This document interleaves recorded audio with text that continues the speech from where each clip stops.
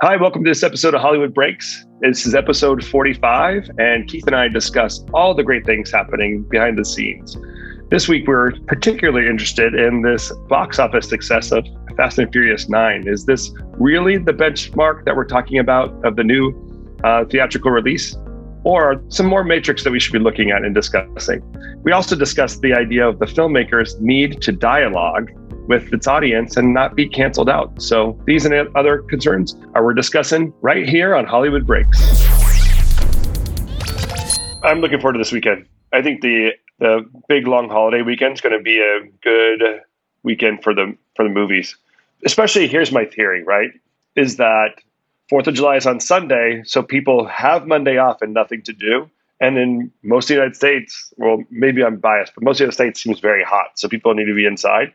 So I'm excited for the weekend. Yeah, I mean, we'll see. I'm not as bullish on it as you are, so we can talk a little bit about Fast and Furious 9, which, Sure. So 70 million is not bad. That's good given the context of we're in and any sort of news where more people are starting to go back to the theater, I think is a great thing. But what I worry about is a lot similar to what Richard Rushfield has brought up in a lot of his anklers, that these fundamental issues of the industry in general are just going to get ignored because everyone's just going to be so excited that cinema is back, baby, that they're going to forget that there are core issues that still exist. Now, granted, I'm fully willing to admit this is not an apples to apples comparison. So if you go back to the last Fast and Furious, not Hobbs and Shaw, which is sort of the interim sort of Fast and Furious presents, it was in that universe, but it wasn't really a Fast and Furious movie per se. That's right. That was like in 2018, I think, or 17 was the last Fast and Furious 8. That opened to I think 97 million. So here we are, 3 days, 70 million. So granted, I don't have all the details in front of me, but I'm going to be the skeptic. This is also like number 9. You have to know that there's some... Fair. Come on. You know what I mean? And also, I tried to take my kids to the movie last week, but there's like, that was the only thing playing, maybe. Mm-hmm. So I think the big releases haven't come out yet. And I think it's not that I disagree with you. I think there's some credit to be given to the fact of the pandemic, in a lot of places, has showed the weakness of this part of the industry. Yeah. And there are things that we've not been addressing very well. The OTT platforms have taken over, as we talk about all the time. The big shift has happened. And the habits of the consumer have changed along the way. And we have to know that and address that. Right.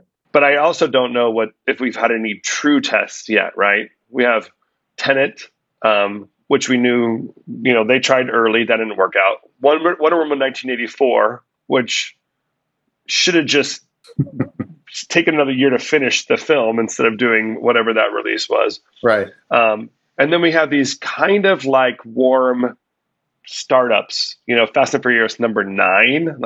There are just things of sure, I know I'm going to get, it sounds kind of funny or kind of fun.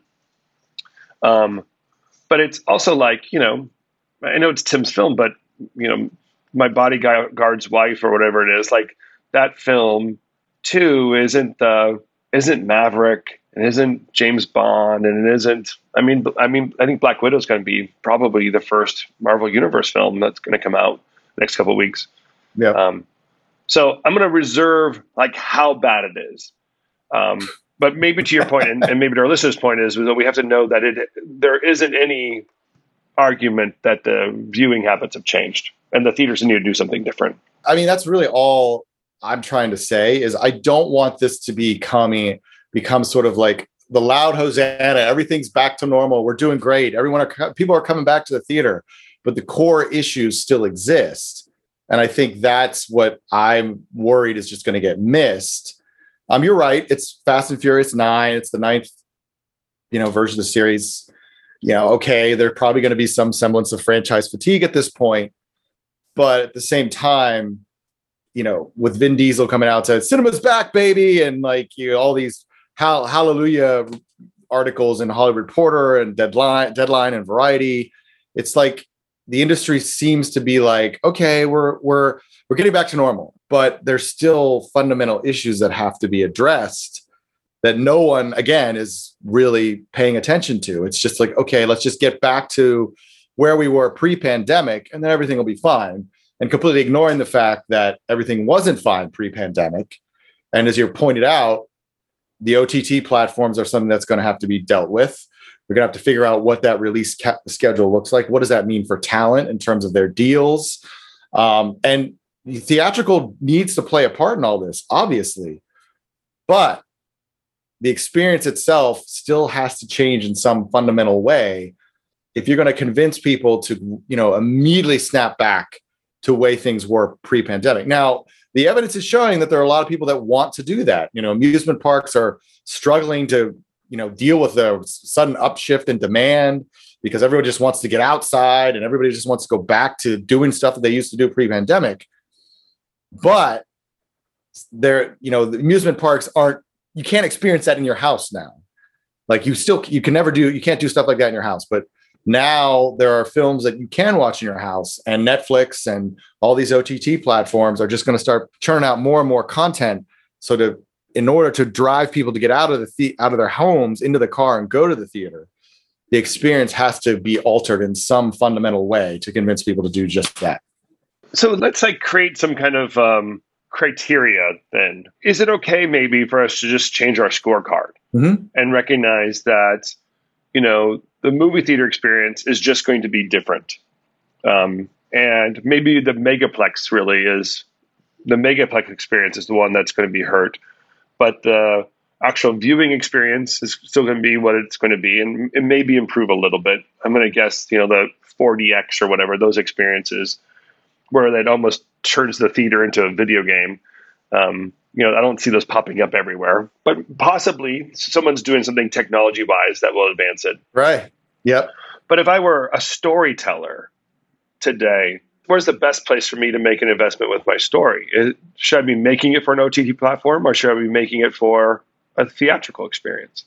I almost feel like we want to pretend like the box office days, those blockbuster days that we've been accustomed to since the 1970s, honestly, where that we keep score by the opening weekend, is just not what's happening. Oh, here's an example. I just watched the premiere for, NBC Universal is releasing a film, and which one is it? They're releasing a film and on Peacock on the same day. Oh, yeah. Boss Baby.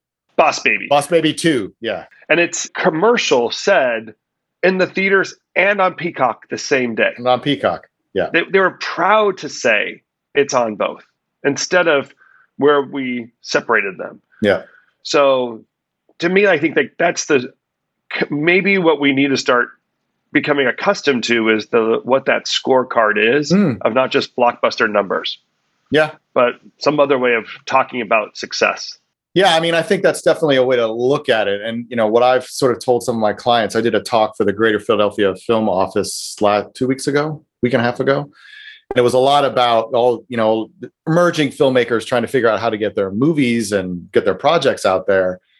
And I said, listen, you have to do what your original vision of the project is. If you imagine it being a theatrical experience, there's a way to make that happen. There are a lot of independent theaters out there that are looking for projects or product. You can go to them and say, hey, I've got this film. Will you let me screen it? I'll bring my friends. They'll pay $10 or whatever. Well, that's money in the bank for the small indie theater. So you're right. I think the format of what we determine as success has to shift. And I think it's going to. And that's what you're going to see a lot of in terms of talent deals. Well, if you decide to shift this day and date onto an OTT platform, I want to make sure I'm compensated for that, as well as what goes on in the theater. And, we talked about this 2 weeks ago with some of the Disney talent, how they're feeling like, well, when I made this deal, I was under assumption this was going to have the Disney distribution machine behind it. It was going to be totally theatrical. And now you're doing day and date on your OTT platform. What the deuce? Yeah. Whereas Universal, I think, because they shifted so early in the pandemic to OTT, when they pushed Trolls World Tour onto PVOD, and then this was prior to the launch of Peacock, I think that was sort of like, okay, when we were negotiating with Universal, we have to be under the understanding that it's probably going to go to a platform faster versus what is traditional. So yes, the metrics of success have to shift. They have to. But it also involves, well, the OTT platforms also have to be more willing to share what that success is, because the thing that makes theatrical such a great barometer of success, it's hard to hide any of that numbers because everybody reports box office. But all the OTT platforms, as you and I had that exchange earlier this week on LinkedIn about the sort of secrecy behind all this, the platforms, and how they've trained all these stakeholders involved in the actual creation of the product that goes on the platform to just not worry about data. Just don't ask for it, don't demand it. Even like the investors aren't demanding it. As long as it looks like a success, that's all they care about. Yeah.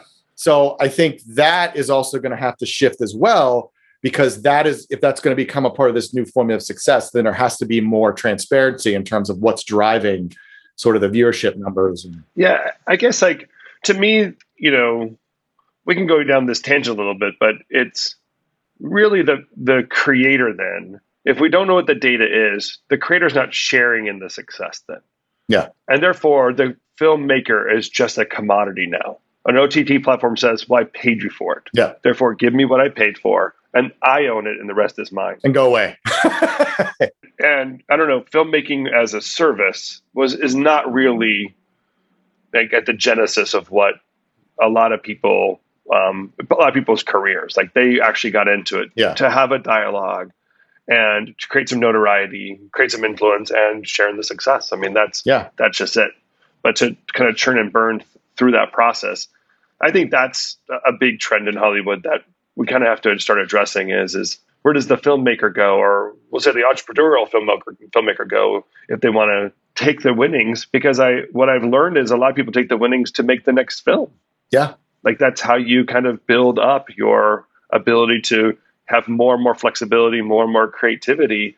And if we pull out that person's independence from doing it, then it doesn't play out. And investors that used to get backing from you, if they're not seeing data and they're not sharing in the wins, what's the ROI for an investor? Yeah, exactly. I don't know. To me, like there's that item. The other concern I might have more in the theatrical space was it was always a place to have a dialogue with culture. You can bring up issues. Yeah. There were divisive things. There's even divisive things in films. If I watch a film from 40 years ago, there are things being said that we wouldn't culturally say today. Yeah. And it's an open dialogue. And to me, that, going into, we'll say like what happened within the Heights and some of the kickback that Lin-Manuel got, that to me is probably another bigger impact that I'm concerned about. So can I figure out the scorecard thing? Yeah, but can we get back to making films? I don't know. This is kind of a cultural moment. I don't know how to navigate through. Yeah, I share your concern. I think, and we talked a little bit about this last week with sort of the idea of the fear that's sort of dominating some of the places in Hollywood in terms of what you can and can't talk about. And as you said, the creative process relies so much on open dialogue. And Lin-Manuel, as you mentioned, got sort of pilfered on, social media, of course, because that's where all this happens usually. And he got pilfered for not, having accurate representation of darker skinned Puerto Ricans and Latinos in the Heights. And he immediately apologized and said, I'm learning, blah, blah, blah. And, Rita Moreno, who is one of these legendary Latino actresses, came out and said, you don't have to apologize. And then she got attacked. So then she backed down. And then Bill Maher, God bless him, comes out and says, why do you guys keep apologizing? Like, you don't have anything to apologize for. And this is sort of leading to this problem. And, I read an article this week in New York Post by in the opinion pages by John Podorantz, who's a sort of a conservative commentator. And he said, like, well, we have West Side Story coming out in December from Steven Spielberg. He's going to get crucified. There's just no way that movie is going to go untouched in our current cultural moment. And it's just the lack of being able to have a dialogue or discuss it. I mean, there's nothing wrong with criticizing Lin-Manuel. That's, it's an artistic product. You can criticize it, but to criticize it to the point where you're trying to destroy him unless he apologizes, that's where things just start to get really out of control. And, with West Side Story, you've got a movie that was basically made by all white guys, right? Spielberg, Tony Kushner, white, the original liberists, the composer, all white. So it's like you're telling me that he's not going to get eviscerated in some way, shape, or form. But that's kind of the moment that we're in. Yeah. And then you think also about Winston Marshall from, I know this is a little sidebar to what we normally talk about, but this sort of encapsulates the whole topic in which we're tackling. Winston Marshall from Mumford & Sons complimented Andy Ngo, who is a sort of reporter who has reported on Antifa in Portland, Oregon. He wrote an article about some of the things that have been happening there, a book. And Winston complimented on him, because it's a dangerous place out there right now, and he's sort of in the heart of it. He's been attacked, he's been physically assaulted. So they were sort of complimenting him, or he was complimenting him, and they just went after the band to the point where he had to step away from the band because they were attacking the band members and their families. Wow. So then he's like, I got to step away. And now last week, he just announced, like, I'm stepping away from the band completely. Granted, he wrote a very thoughtful piece in terms of like, listen, I cannot not be myself just to keep this job. Like, I feel like some part of me is dying inside because I can't honestly say I like this. I applaud him for writing this very brave book because of, all the things that are involved in putting that together. And it doesn't mean I'm like a far right supporter just because I support a book that sort of takes a look at the far left. Yeah. So, and he's like, I can't be myself. And Bari Weiss has a new podcast, by the way. I recommend everyone listening, subscribe to it. She's great. She's a former New York Times columnist, also Pittsburgh girl. So I got to root for her. Go Steelers. But she has a podcast with him, which I haven't listened to yet. It's called Common Sense. And, I'm sure it's great. And, he really kind of dives in from the preview that she sent out in terms of why he really did this. But this is what's happening. Like this, we can't have a dialogue, and so much of the creative process and putting together great films relies on that. Well, I almost feel like we were dependent on films to create the dialogue. If you ask, like, there's so many great perspectives I've learned and considered because after a film, I walked away with something and realized, oh, I was in the wrong, or I needed to understand this more, or maybe my understanding was too shallow going into it. And just exposure. I need exposure somehow, right? Yeah. But so that filmmaker has to be able to express, some sort of understanding where they're coming from independently. Mm-hmm. Otherwise, you're just basically asking for Fast and Furious 22, which has no cultural relevance to it or no dialogue to it. Yeah. And not understanding the context that some of those conversations are taking place in. And the context is what's important. Yeah, exactly. And, what we all know, and I don't think anyone's arguing, is that are there parts of our culture we need to address and have conversations about? Yes, but they need to be conversational. Yeah. If they're only just in heightened arguments on one side of the line, and only one side could be correct, then we're all losing out. And I don't go to those films and learn that okay, well, it's not my side, I'm not going to go watch a movie about someone else's opinion. Mm-hmm. I need to be able to get there. Yeah. And I don't know how to, the thing you brought about West Side Story, that's an interesting one because, obviously there's some understanding like it's a classic, and really the reason why it's a classic is that, again, it had a perspective that when you walked away from it, you would learn something else. Yeah. I had an experience a few years ago at the Ashland Shakespeare Festival where I watched the Music Man, and the Music Man is like a silly musical, but the creator, the art director at that time, did such an amazing job telling that story that I learned something else walking away from the Music Man. And I would hope that I can pull out a classic musical and have that same dialogue, Yeah, I think there is a recognition, even from the original creators, that some of what was included in the original 60s musical isn't appropriate now because there's more understanding and more cultural sensitivity around certain things. But, the original librettist, Arthur Lorenz, because there were two songs that sort of, were heavy on the accents and broken English. And so in 2010, when he did a revival of West Side Story, he directed one at the age of 90, apparently, which is impressive in and of itself. He took two of the songs, A Boy Like That and I Feel Pretty, where it's sort of, they do speak a little bit of the broken English, and he rewrote them so that they were more sort of up to the times. And the person he hired to rewrite them and rework Spanish into the music was Lin-Manuel Miranda. So it's like, okay, so there's a recognition that, we can evolve things here and there, and it's like, I go back to my original point, like you can critique him for, if you felt that it wasn't a proper representation, that's fine. But why does he have to be destroyed for it? Like, it doesn't make sense. I mean, we can have these conversations, and the storytelling genre, going all the way back to The Hero with a Thousand Faces by Joseph Campbell, is just part of the human experience. If you read that book, it's all through every culture, the hero's journey and just storytelling in general and how it draws us all in.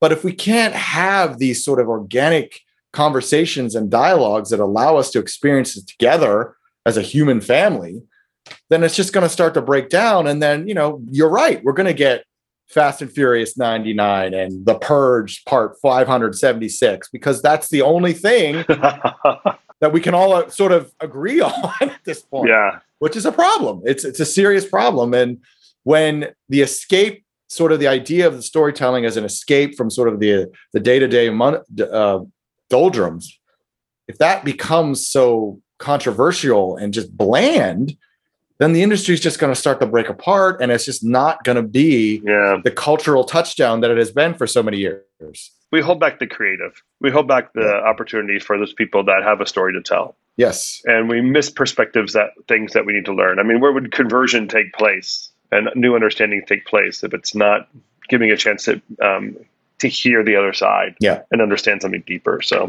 exactly. All right, we only have 2 minutes, so here's my 2-minute question going into the 4th of July weekend.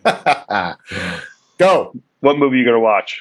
That's a good question. I'm going to try to watch The Tomorrow War, which is the new one on Amazon Prime with Chris Pratt.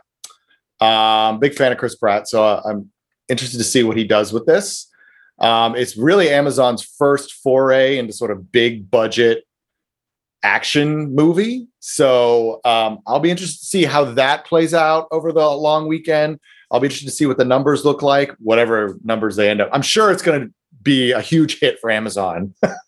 And that's what they'll tell us on Tuesday.